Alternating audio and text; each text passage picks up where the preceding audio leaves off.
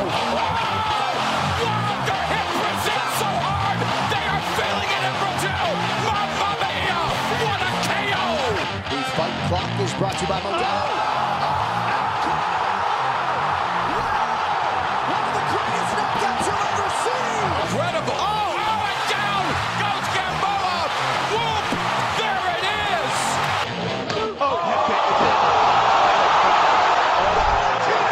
Shevchenko with a huge highlight tonight!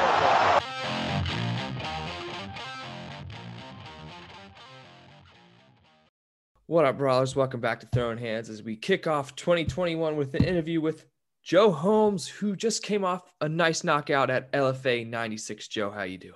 I'm great, bro. It has been awesome since that knockout. I've gotten a lot of attention. People really appreciate that technical knockout. It's amazing. Yeah, it was a solid knockout. We'll get to that in a minute, but we're going to start from the beginning. How'd you get into martial arts and MMA?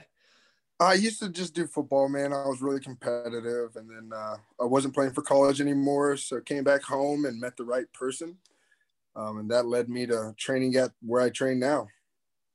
All right.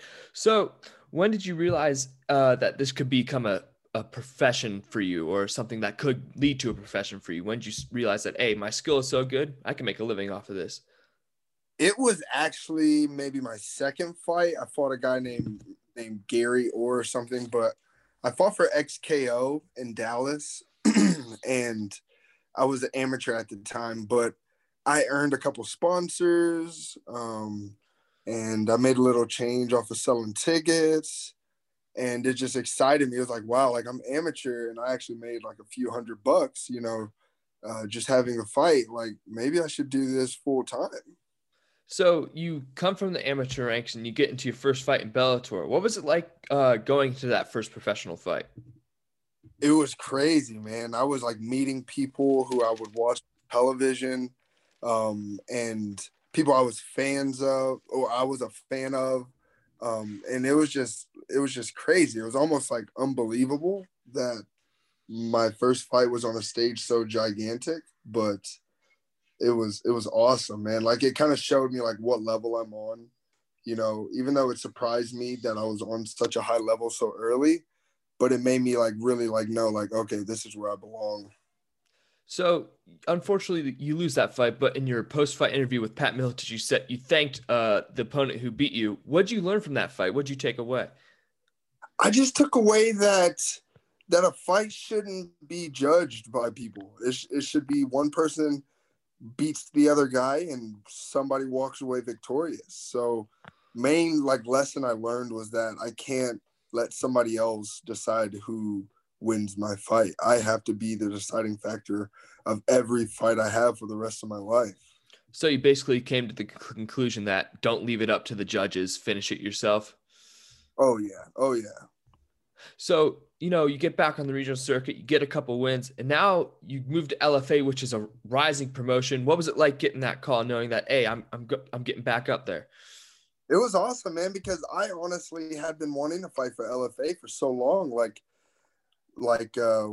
after I fought for them as an amateur, I think it was just like my third fight. So I had 4 other fights amateur and then 3 fights pro before I ever got a call back from LFA. So I was just like, well, this is my moment now, in which I fought on Bellator, but I really felt like LFA was my moment that I just couldn't fuck up. Excuse my F-bomb. I just could not screw that up. Like it was amazing. I was just so happy that I could show up and show out. And like the promoter came back there and he was so excited after my win. Like, oh man, we can't wait to have you on again and all that. So LFA was great.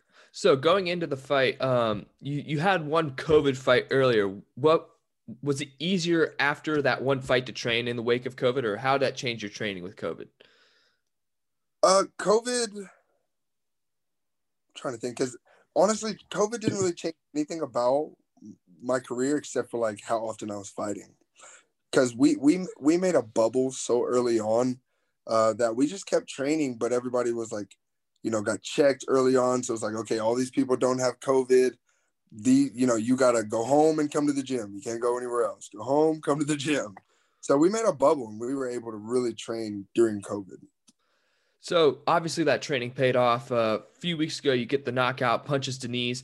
What after that fight? What do you think's next for you coming up within the next year?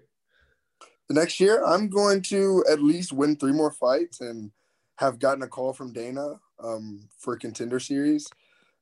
If he doesn't, like, honestly, I wouldn't be surprised if I skip Contender Series and just like start fighting with the UFC, just because of like how weird my life is. Like, I wasn't supposed to have like a Bellator debut, like that's not, it's more common now after I've done it. I've noticed it's a little more common now, but before I did that wasn't normal, so I definitely expect to be right there at the UFC door by the end of 2021.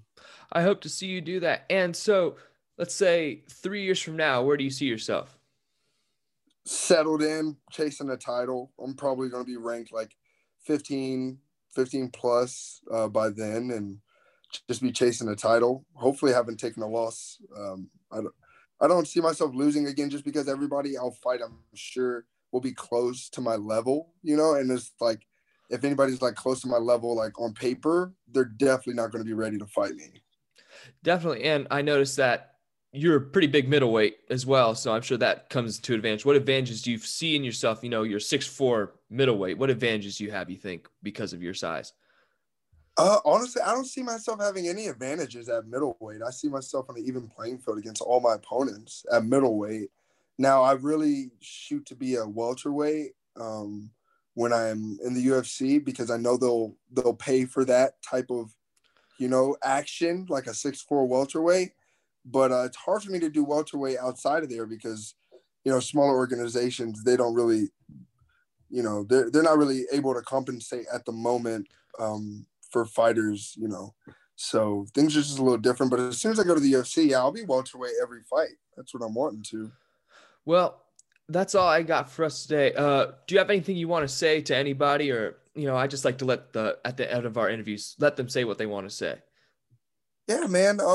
I'm just really excited about where my career is going. I just signed on with the Iridium Sports Agency, and they've been pushing me super duper hard. And I knew I'd get to the UFC without them. So with them, we're definitely going to be in the UFC sooner rather than later.